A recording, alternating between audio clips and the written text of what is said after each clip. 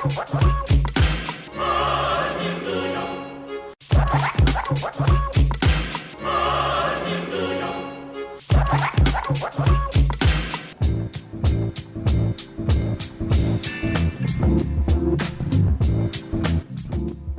God it's free range. You are listening to Free Range Radio Friday with your host, Michael Alves. Pour yourself a beverage and turn up the volume because here on 101.5 UMFM, the weekend starts now.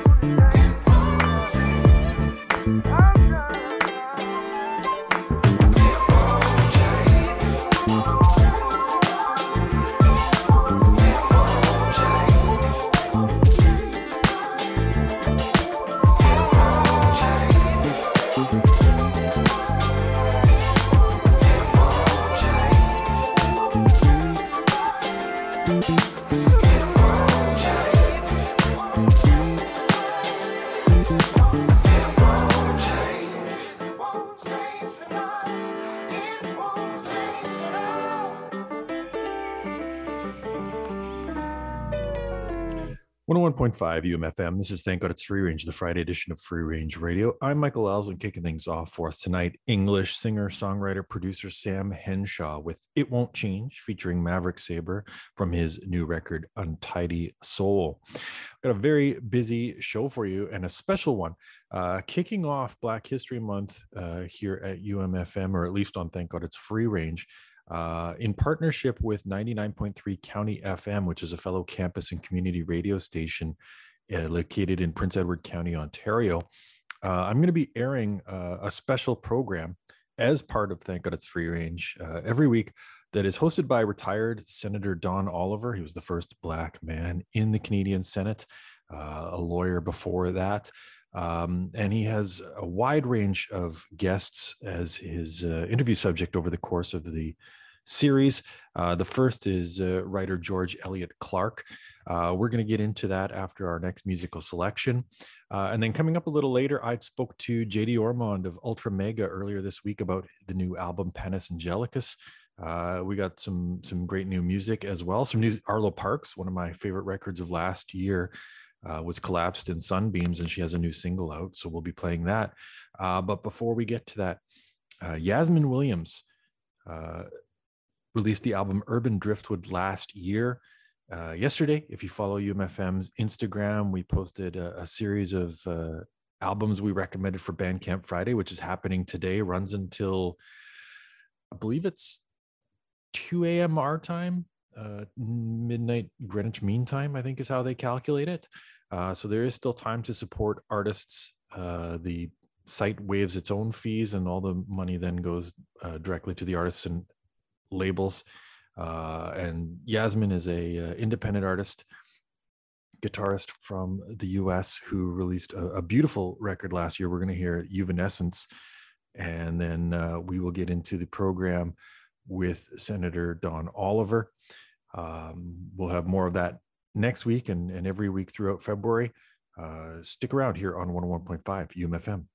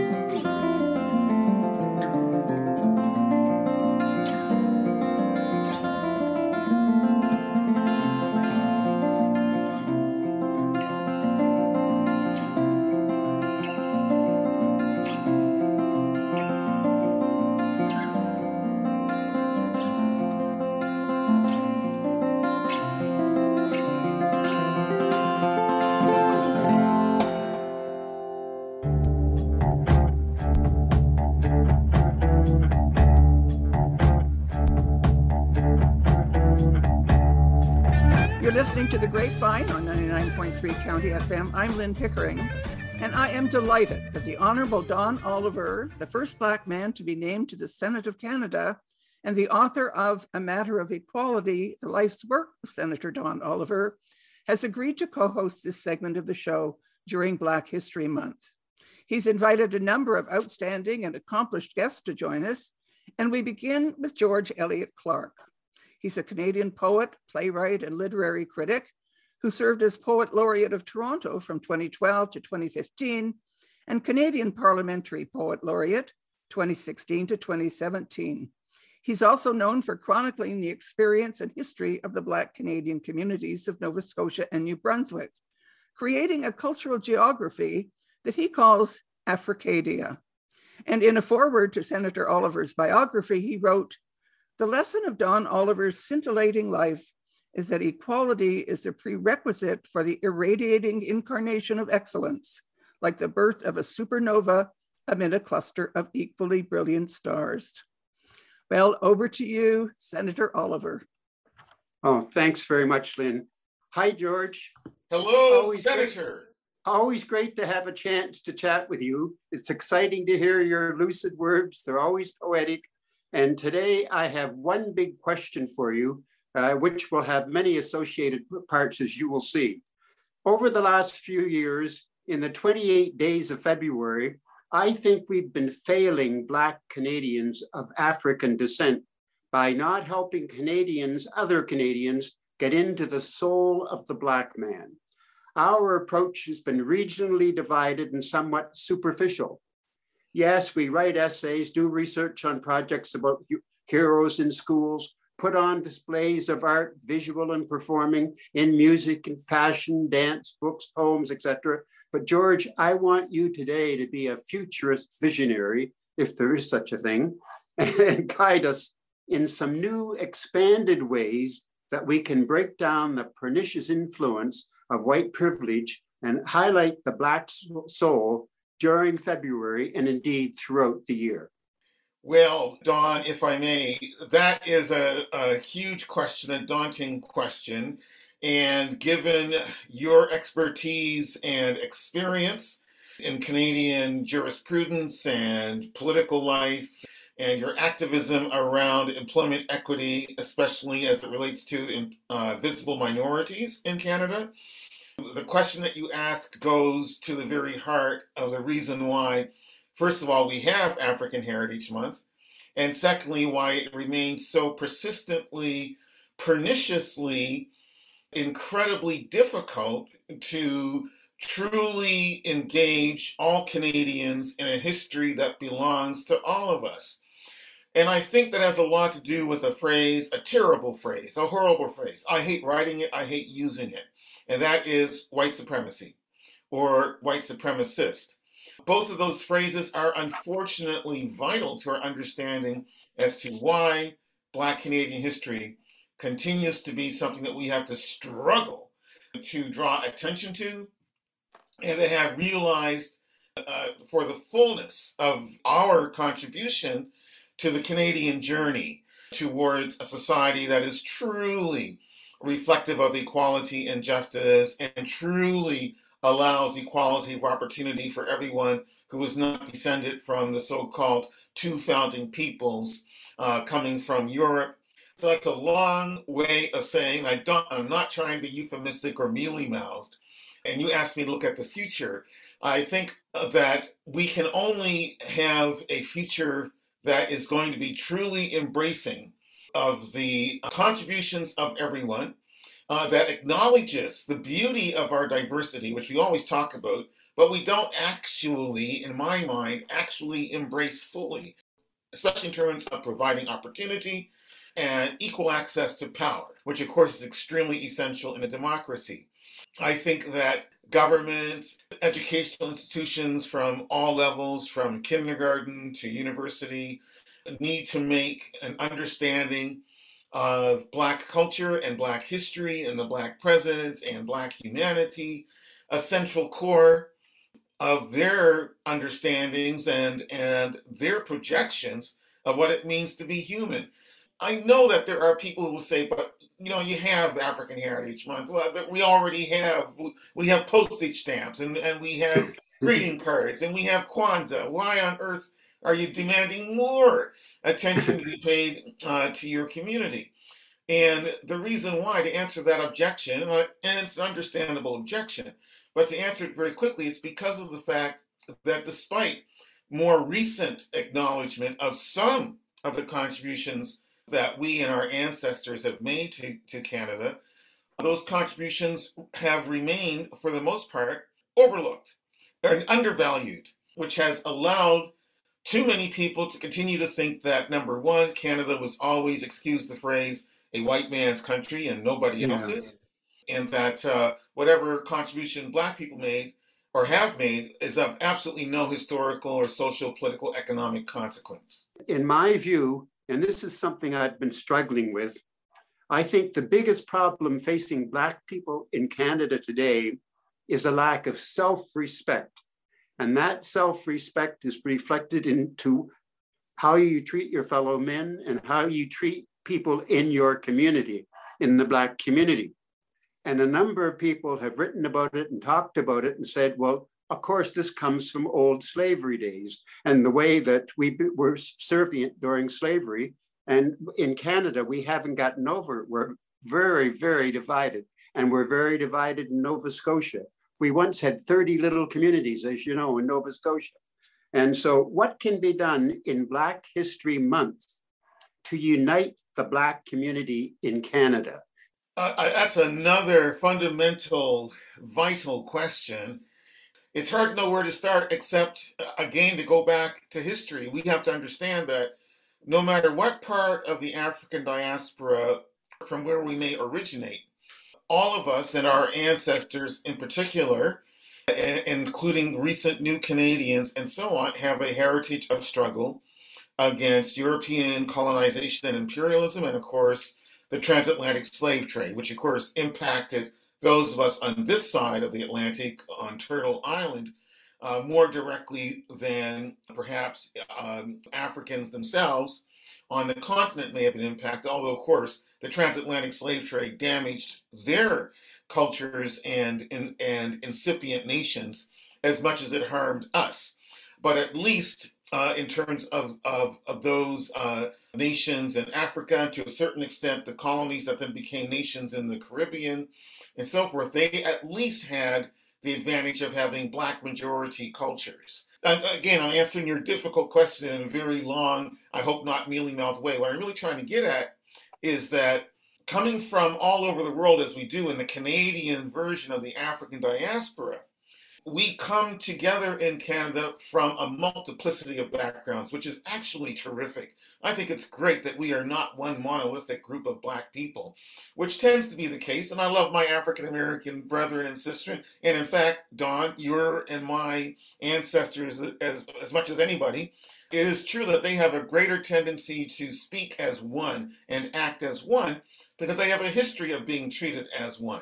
Whereas those of us in Canada, coming from all over the African diaspora, have a history of different experiences, different languages, different ethnicities, different national ideologies, or a sense of belonging to various different African and Caribbean and even South American states, and from America itself, that coming to Canada, it's much harder for us to find naturally degrees of unity. And that's also partly because of where we are. Canada is a monarchy, quite obviously so, but then that has a certain impact on social structures. Because we're not a republic like Haiti, like Jamaica, like the United States, and so on, we don't actually have a firm ideology that is truly egalitarian.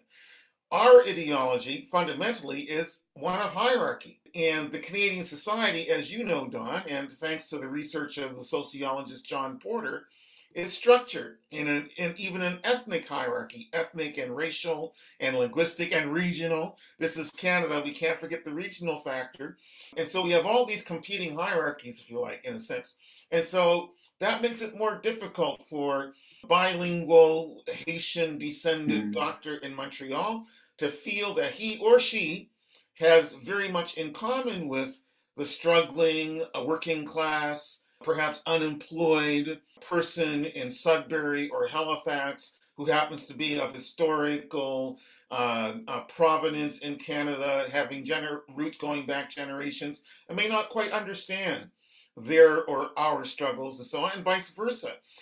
Similarly, if there's unfortunately, a violent incident involving law enforcement, it may be difficult for folks in Vancouver to rally to support folks in Halifax or in Toronto or in Montreal. Compare it to other communities that make up Canada. If they live in Newfoundland or in British Columbia, what is it that they have that we don't have? Now, I'd like your explanation that we come from many, many different countries. The Black people who make up Canada today, and the people who are Canadians of African descent today came from the West Indies, came from Europe, came from South America. We came from all over. Are you saying that that's not the case with so many other ethnic groups in Canada? Well, most of them, as you've pointed out, Don, come from situations where, for the most part, they are speaking the same language. That makes a big difference. For instance, you look at the Somalian Canadian, Eritrean Canadian, Ethiopian Canadian communities. They do have the benefit of sharing, for the most part, often the same religious orientation and the same language. That makes it easier for them to act as one group.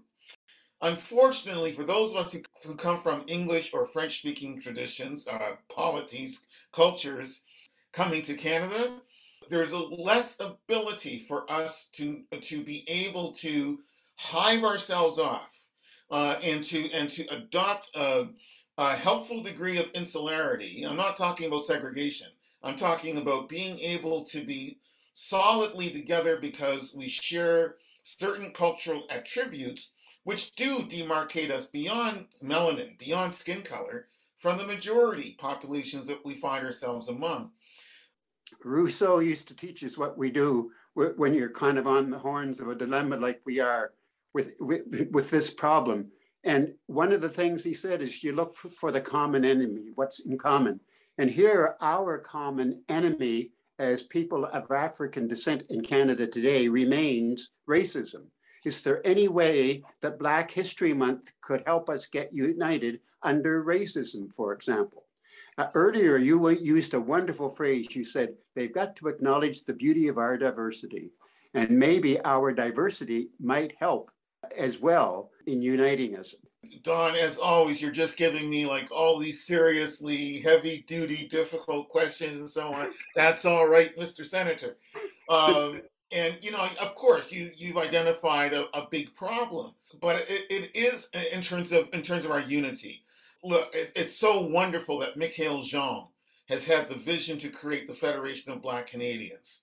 That is so important, and I love the work that the Federation is doing, and it's very late in arrival, but it's also right on time. We need those kinds of organizations to help bridge our ethnic, regional, linguistic, religious, and class differences so that we can speak as one voice. And I am very happy that the Federation of Black Canadians has been able to address the federal government, provincial governments, municipal governments on our behalf. So I think that's been a godsend, and we actually need more of that.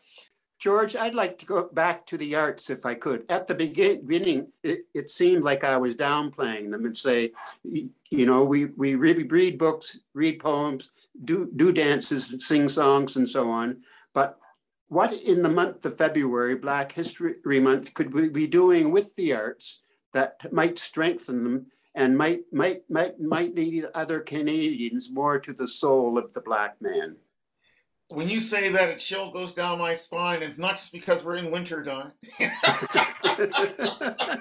It's because it's so stimulating and exciting and stirring. One of the great things that we could all be doing during Black History Month is not pretending that Black history or Black culture just arrived in Canada last year or last decade or last century. We've been here for a while, and we have created across the country in significant pockets different forms of African diasporic Canadian culture, and that it's important for us to remember the trailblazers, even if they were not celebrated in their time. We can celebrate them now, and we should. I think it's really important that we remember people like Portia White, who we'll be talking about in another show. But also, what about the fabulous Bohe brothers of St. John, New Brunswick? And some folks in our audience may say, who were they? These were the guys, two brothers, who popularized the banjo. They were the first Black people to be recorded by Thomas Alva Edison on a very new invention called the phonograph. They were the first Black voices and performers recorded by Edison. They were world famous. They appeared before Queen Victoria. They toured Europe. And in fact, if there's anybody in the audience who does not like country music, you have to blame the Bohe brothers, because by popularizing the banjo, they also made it possible for this new form of popular music called country and western to begin to rise in popularity. We need to rediscover these people. Just last year, an American scholar informed me of a gentleman whose surname is Hartley, who is actually from the Caribbean originally. And in 1895, he published a book of poetry in Amherst, Nova Scotia, that was translations from Latin and Greek. And that's just only one early writer we can talk about. We could talk about one of the first Black Canadian lawyers, Abraham Beverly Walker, who started one of the first literary magazines in English Canada called Neith, which was named for an Egyptian goddess, Neith, Neith. I look back at that period of time, and scholars are starting to look at it now, but in the early 20th century, in New Brunswick and in Nova Scotia, there was a small, intense group, men and women, who were part of an intellectual crowd, who were regularly publishing, putting on plays, doing their quotations from Virgil and their quotations from Horace, and of course preaching, and who came together eventually creating institutions like the former Nova Scotia Home for Colored Children, and ideas of potential Black consciousness. In fact, as you know, our relative, Reverend Captain Dr. William Andrew White, preached a sermon on race consciousness in 1922. That's before Marcus Garvey. George, in closing, I would like to hear your words on things that you would like to see about the possibility of making not just February Black History Month, but making Black History Month something that goes on for 365 days a year, so these stories can be told in perpetuity. Don, I think that in every sphere, every field of endeavor in which Canadians engage, there are stories involving Black people either today or yesterday that we all need to know. For instance, the book Black Ice. The possibility that the slap shot, such an essential part of hockey, such an exciting part of hockey, may have come from Africville or the Maritime Colored Hockey League, right? Yeah. And for those who think, oh no, that couldn't be possible, well, I'd like to ask those folks to think of the three-point shot, the three-point throw in basketball, and the elegance of that particular attempt to sink a basket from far across the other end of the court. The slap shot does the same thing, except it's on the ground. So we can think of the three-point throw as coming from Black culture. Well, the slap shot makes sense as coming from Black culture too. George, I leave the floor to you to sum up this conversation and Black History Month and really what it means to you. Well, Don, as we are speaking, you and I see behind you your brand new book. I remember that you also published a book that said men can cook too. Very, very important. But here's A Matter of Equality, the life's work of Senator Don Oliver. And I think it's a wonderful addition to the slowly expanding library of memoirs about and biographies, autobiographies about Black Canadians. So to sum up, it's a time to recognize how our fellow citizens who happen to be of African descent, Black African descent to be really precise, have contributed to the growth of this country, who have fought strenuously for enhanced civil rights and human rights right here at home, and have been instrumental in expanding notions of anti-racism, anti-sexism, anti-homophobia, pro-indigenous activism. And it behooves all of us, all citizens of Canada, to recognize all of these personages who have enhanced our culture.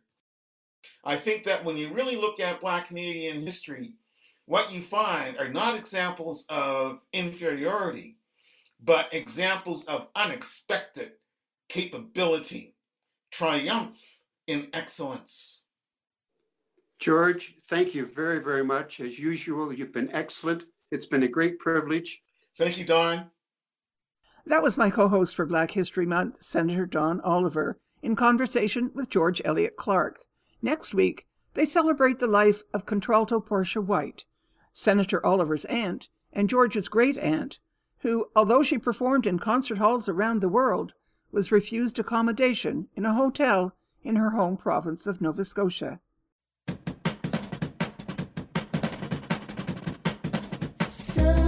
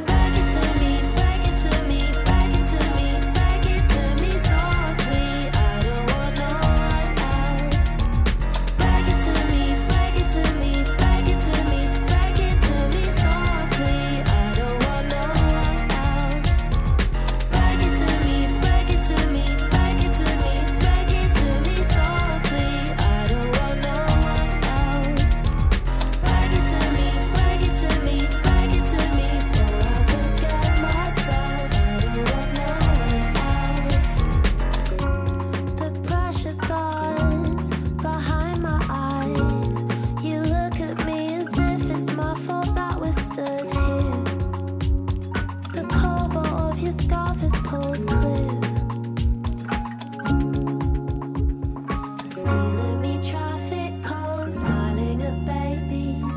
I must admit I wanted you to save me. Now I'm sat on the ground, feeling half crazy. I don't want you to go. Won't you break it to me, break it to me, break it to me, break it to me softly. I don't want no one else.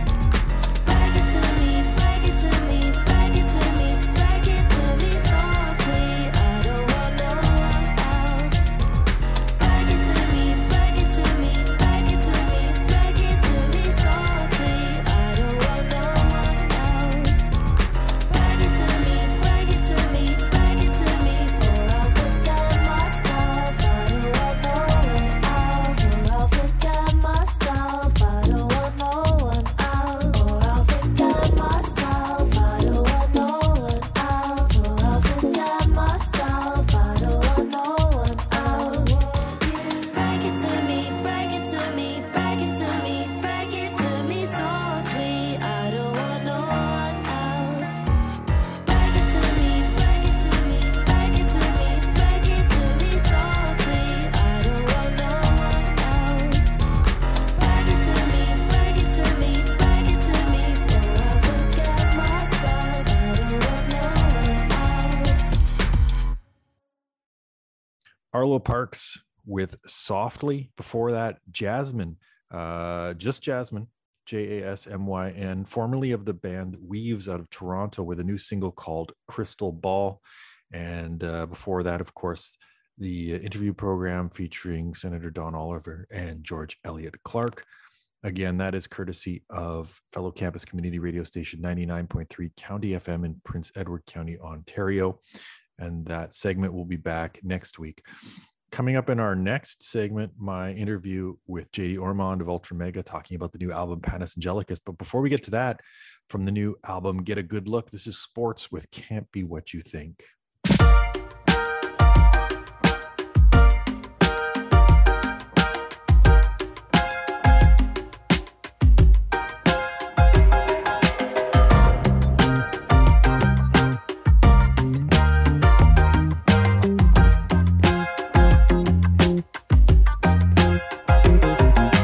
Hey, there's something that you wanted to say. Well, nobody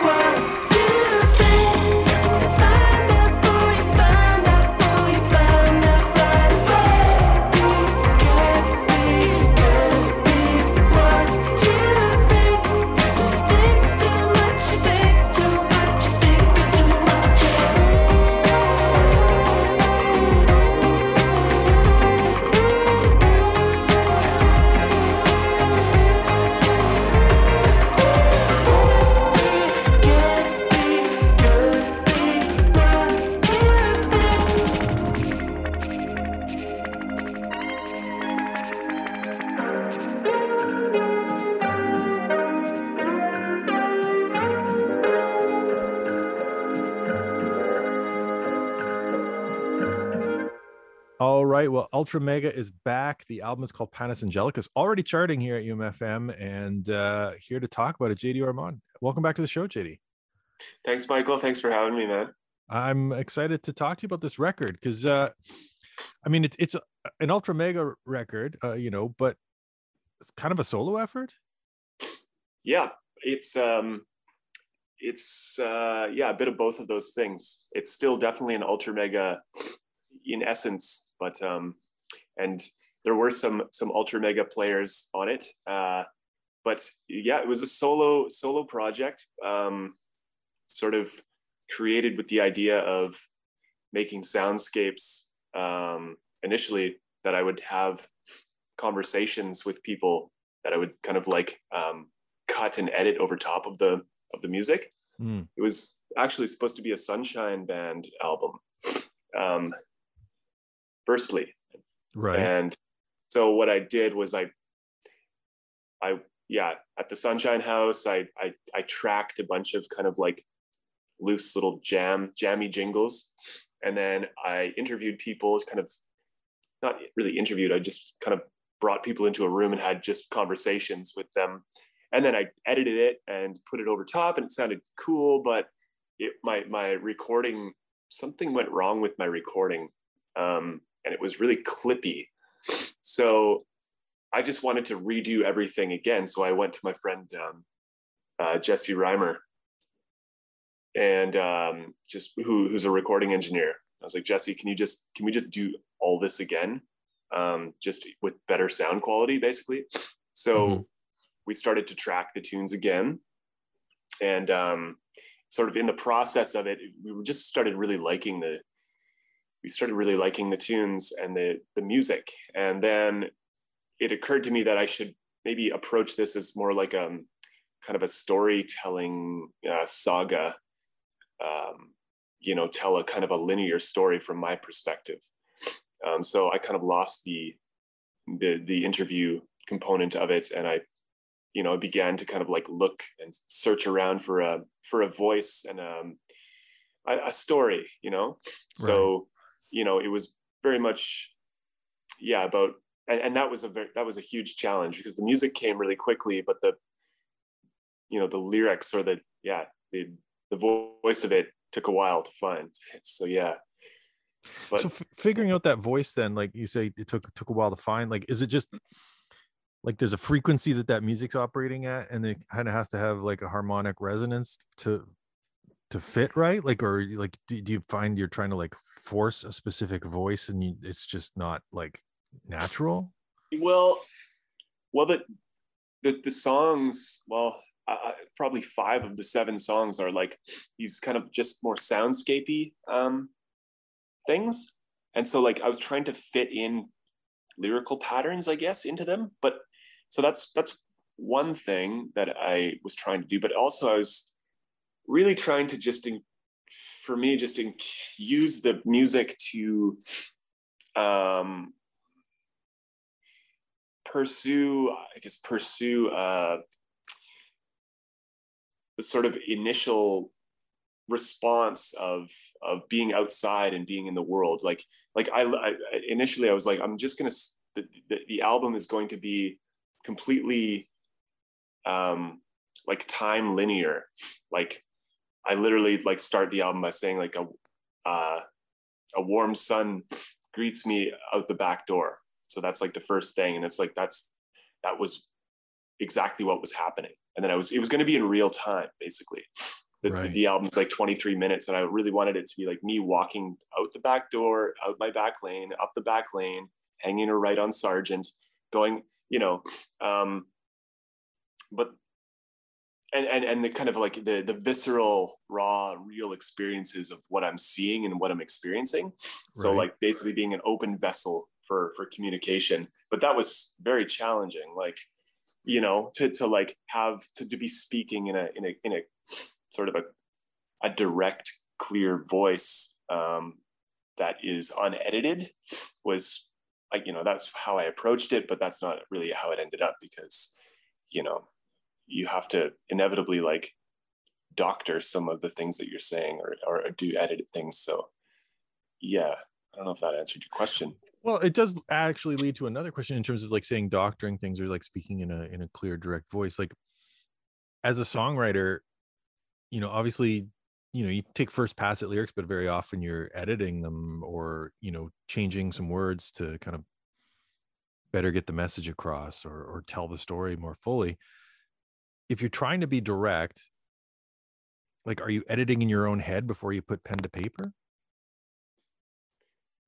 Well, I did a lot of like just kind of stream of consciousness writing. And then,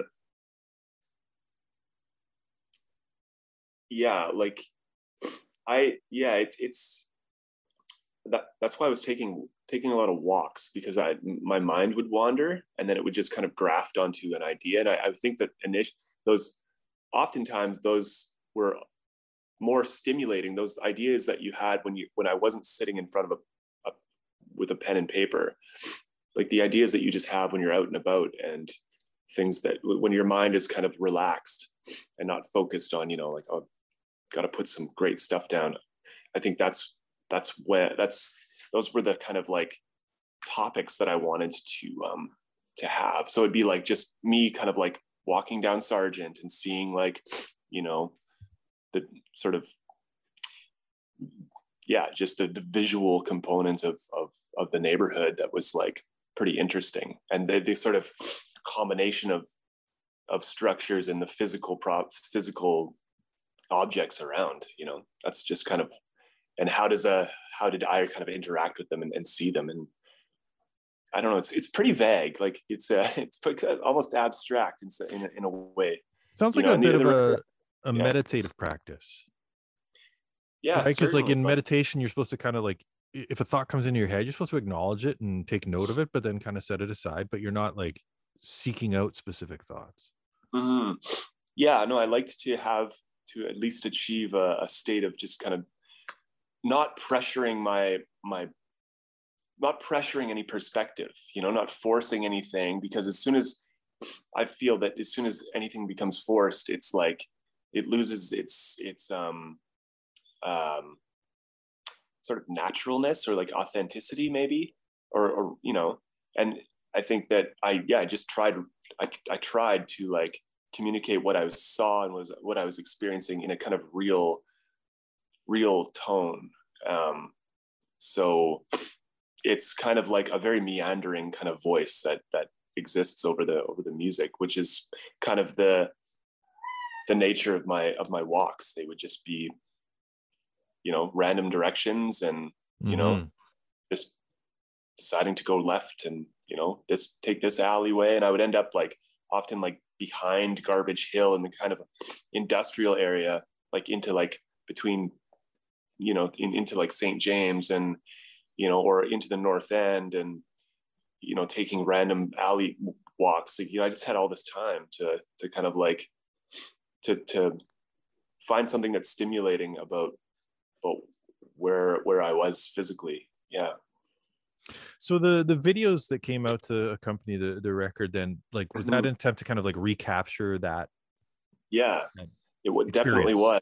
Yes. Like, so I was having I was just like, I had all these notes just like cluttered up, and I was having a hard time like still putting them down. So my friend Matt Purchase, who's shot a few videos with Ultra Mega and the Sunshine Band, and he's always down for an irreverent romp through wherever we want to go. And so I was like, Matt, you got to come follow me through the West End.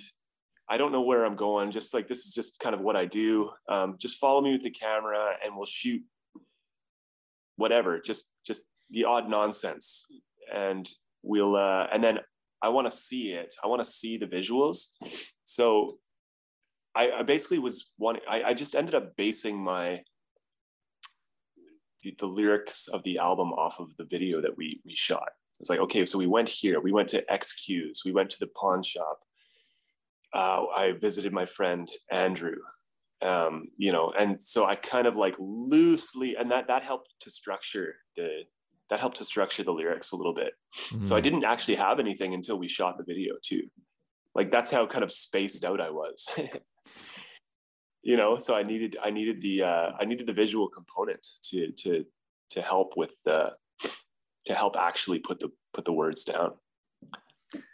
In the past, in terms of writing, like, did you like visualize a story when you would write lyrics? Like, is that something where like something would be in your head and then now like you've kind of externalized that with Matt, like that you've got the video of it? Yeah, it's, I don't know, I think with Matt, it just, I think what we tried to do with the videos is just like kind of show that the sort of random wandering nature of some of the things that I try and do to make music, or like, it's often about a place. Like the songs for Ultra Mega are often about, I feel like they're about like specific areas, specific, intersections of the city. And a lot of it is about Winnipeg, but it's communicated in a little more of an abstract way. I'll occasionally make direct references to the, to the streets. Actually, in this record, I talk about like Garbage Hill and being on Sargent and Victor, and so I do name drop, but I definitely like to, I don't know, talk about the sort of ethereal nature of like the physical area, not directly saying,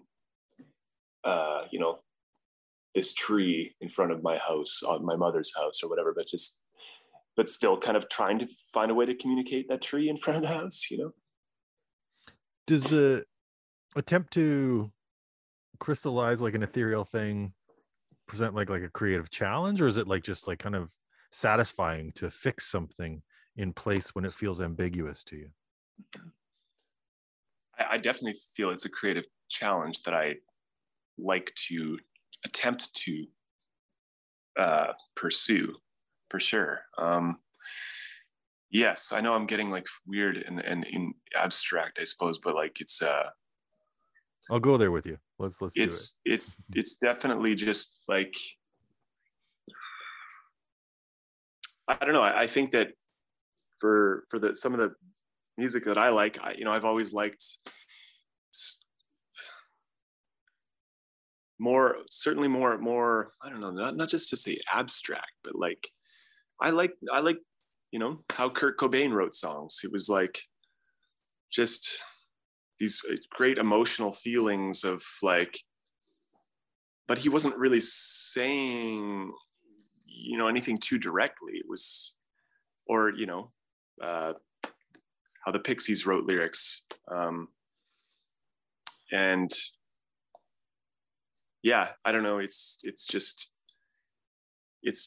for me, it's more satisfying to communicate something that's in a non-direct way, I guess. That's to simply put, I guess.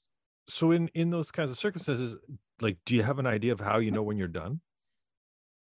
When you've communicated that, or like? Yeah, I feel like when there's enough of a balance of the odd elements, or the sentences, or they just fit right, and it's just like, all right, that's a piece, and and then you can, I think that's when I just look at it as maybe like a poem, if you could fit a poem into a song with, over the chords, and then, but no, I honestly, I can't really say. I think that like for this last record, it was, I was like trying to fit patterns into the music, and I already had the music recorded, and it was just kind of like run on, like the music just kind of like, some of the songs are just like kind of these run-on tunes that don't have much of a structure, so I had to like fit the words in. But no, it was yeah, I don't know, it was like they just sat without anything like sticking out too annoyingly. So I was like, it's fine, it's done, For sure. So the Sunshine Band, like conversations idea, is that still something kind of you back pocketed for now and might revisit then? Yeah, I have a bunch of recordings of me chatting with people, and eventually perhaps it would be nice to bring those out, and yeah, just like talking to people about like what they like about the particular coffee that they're drinking, or like, you know, was it windy when they were walking to the Sunshine House, and just random things. But the voices are awesome. You know, these are some real raw voices off the streets. So it's like it's pretty cool. I have this a lot of these recorded interviews with people, which is sweet. Well, we'll look for that on the horizon. In the meantime, I want to get you to pick a track off Panis Angelicus we can play for folks. If you have a reason why you're picking that song in particular, I'd love to hear it. Maybe just the first song, which is called Goodbye Felicia, which is, I guess it's just about hauling my mattress out of my house to put next to the dumpster. And and you won't really know that by listening to the tune, but right on. Well, JD, thanks very much for taking some time to talk about the record, and congrats on its release, man. Yeah, thanks a lot, Michael. I know I was just kind of rambling, but I guess that's just the nature of the album. That's the album in the nutshell, right? That's the video series and everything. It's a ramble, and there's nothing wrong with a ramble these days. Yeah, it's a ramble for sure, man. Well, and so thanks for trying to get me to put those rambling thoughts into some clear order, which I didn't. But you know, hey, you'll have to listen to the record.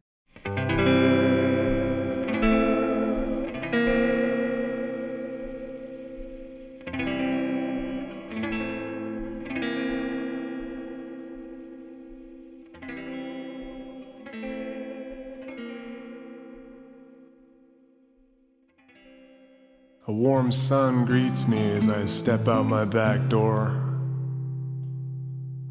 In an instant, I'm overheating. My pants are just a little bit short. Tug at them and they bunch up my briefs. If I was a bird, I'd fly off the back deck. What if I got hurt? So I decide to use the steps. I'm slipping in a hole in my lawn. I look around to see if anyone's seen me. I open up my mouth for a yawn. I'm hoping that it inspires a real one. Real estate sign blowing in the breeze. The agent, he's smiling, but someone's blackened out his teeth. I lift up the latch from the latch, follow the cracks in the cement, lift up the trash into the trash. Close the lid and I say, goodbye, Felicia.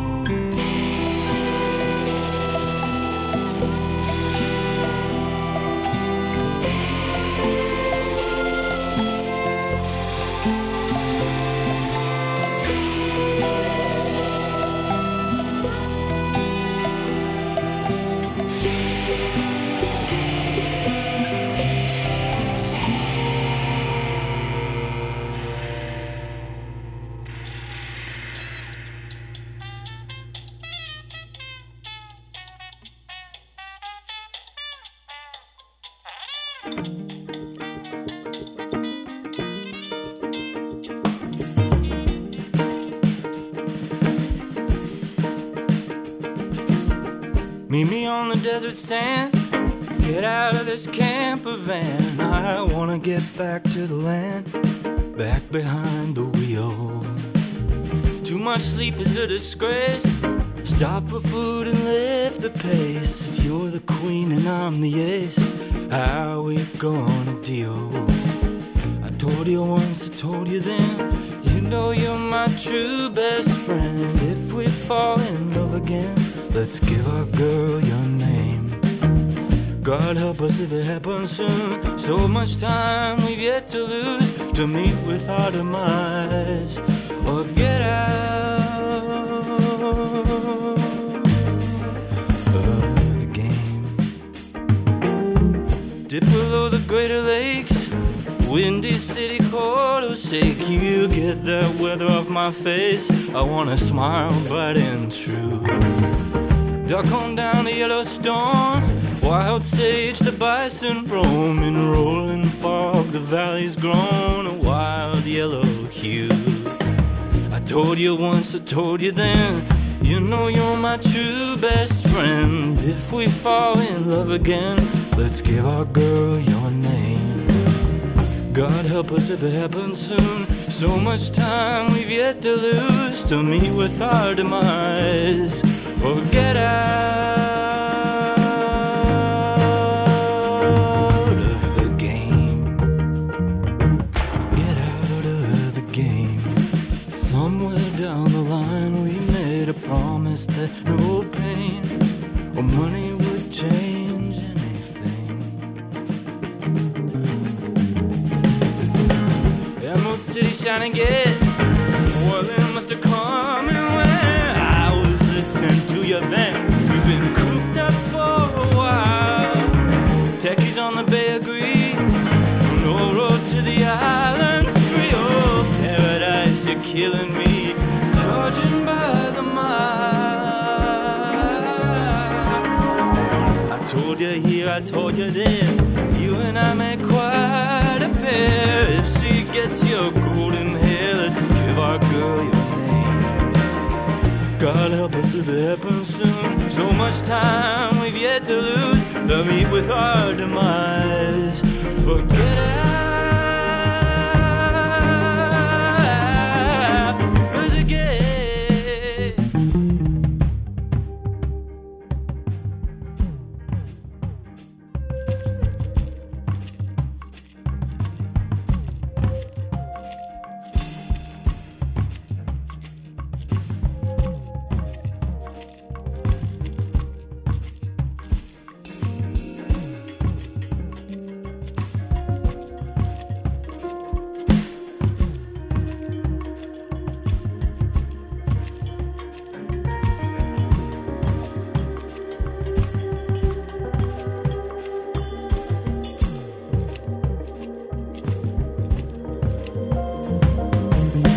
I'm sorry, I just can't stay. Where the rent checks come from these days? Here's to you, you're good to pay. You always spot me cash. Best that I be getting on. Tank is full and the bites are on. If you're a big fish, I'm a prawn. You're kind to let me splash. I told you once, I told you then. You know you're my true best friend. If we fall in love again, let's give our girl your name. God help us if it happens soon. So much time we've yet to lose to meet with our demise and get out of the game. Somewhere down the line we made a promise that no pain or money would change anything. Get out of the game. Somewhere down the line we made a promise that no pain, money would change anything. Get out of the game. Somewhere down the line we made a promise that no pain or money would change anything. Get out of the game. Somewhere down the line we made a promise that no pain or glory would change anything.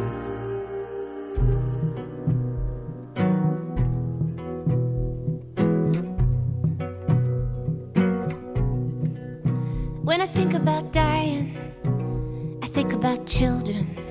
And when I think about children, I think about you. And when I think about you, I feel like crying. Crying for my youth. And when I think of my youth, I think of my freedom. And when I think of my freedom, so alone, and when I feel lonely, I want you to hold me in your arms. Woo-hoo.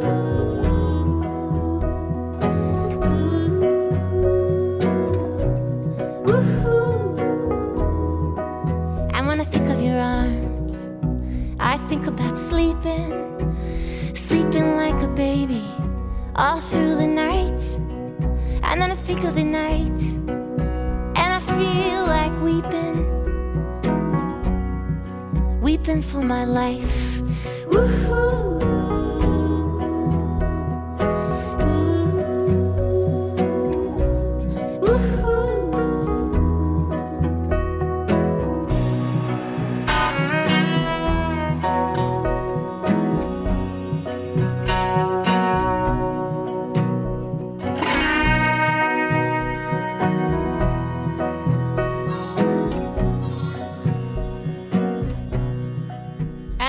Of my life, and I wanna be with you, shoulder to shoulder, when we're waking up, and we're waking up, and we're one day older,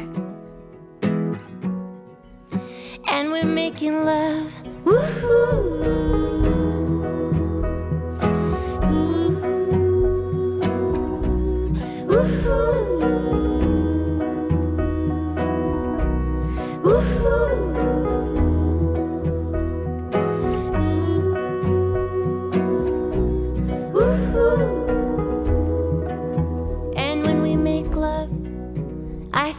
Children, and then I think about dying, lying in your arms.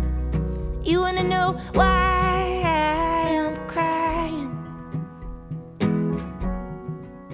Now you know. Woo-hoo.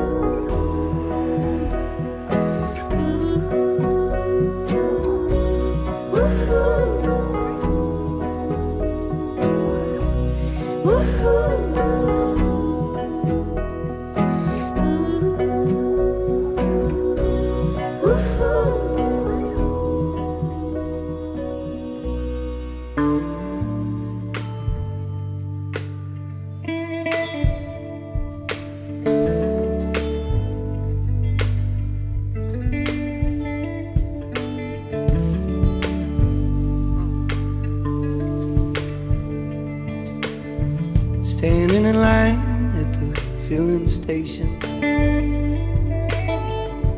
love the smell of the gas just waiting. I know I shouldn't breathe it in, but I do anyway.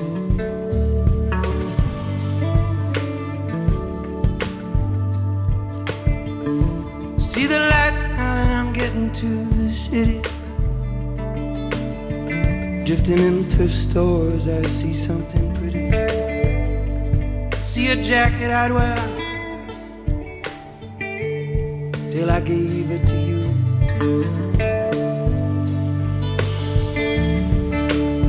I'm not your lover,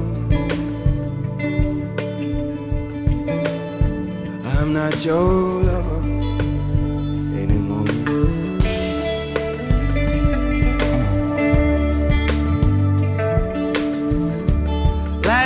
Dogwood in the summer air, Kentucky grass, wishing that you were there, with your hand on my knee.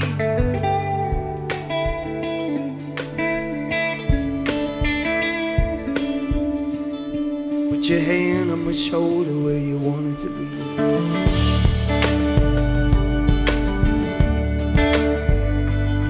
I'm not your lover, not your lover anymore.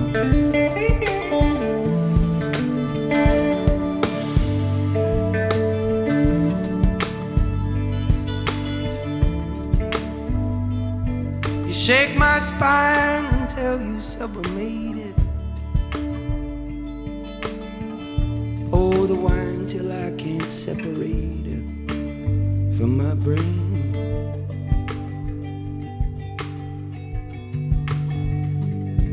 Hear a sound on the highway covered in rain.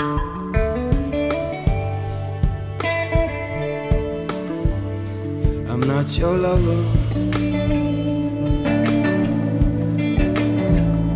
I'm not your lover.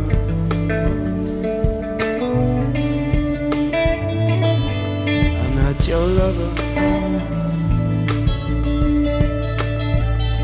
I'm not your lover anymore.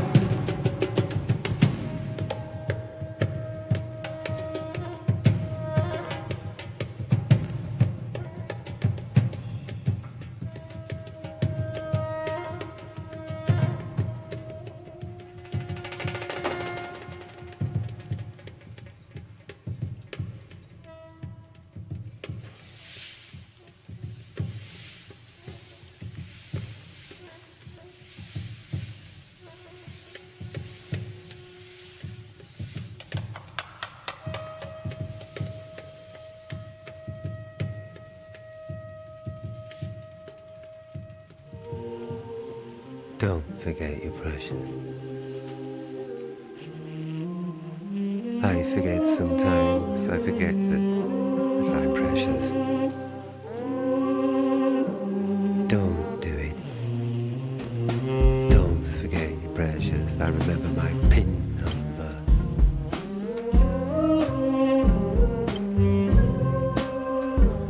I remember my ex's email address, but I forget that I'm precious.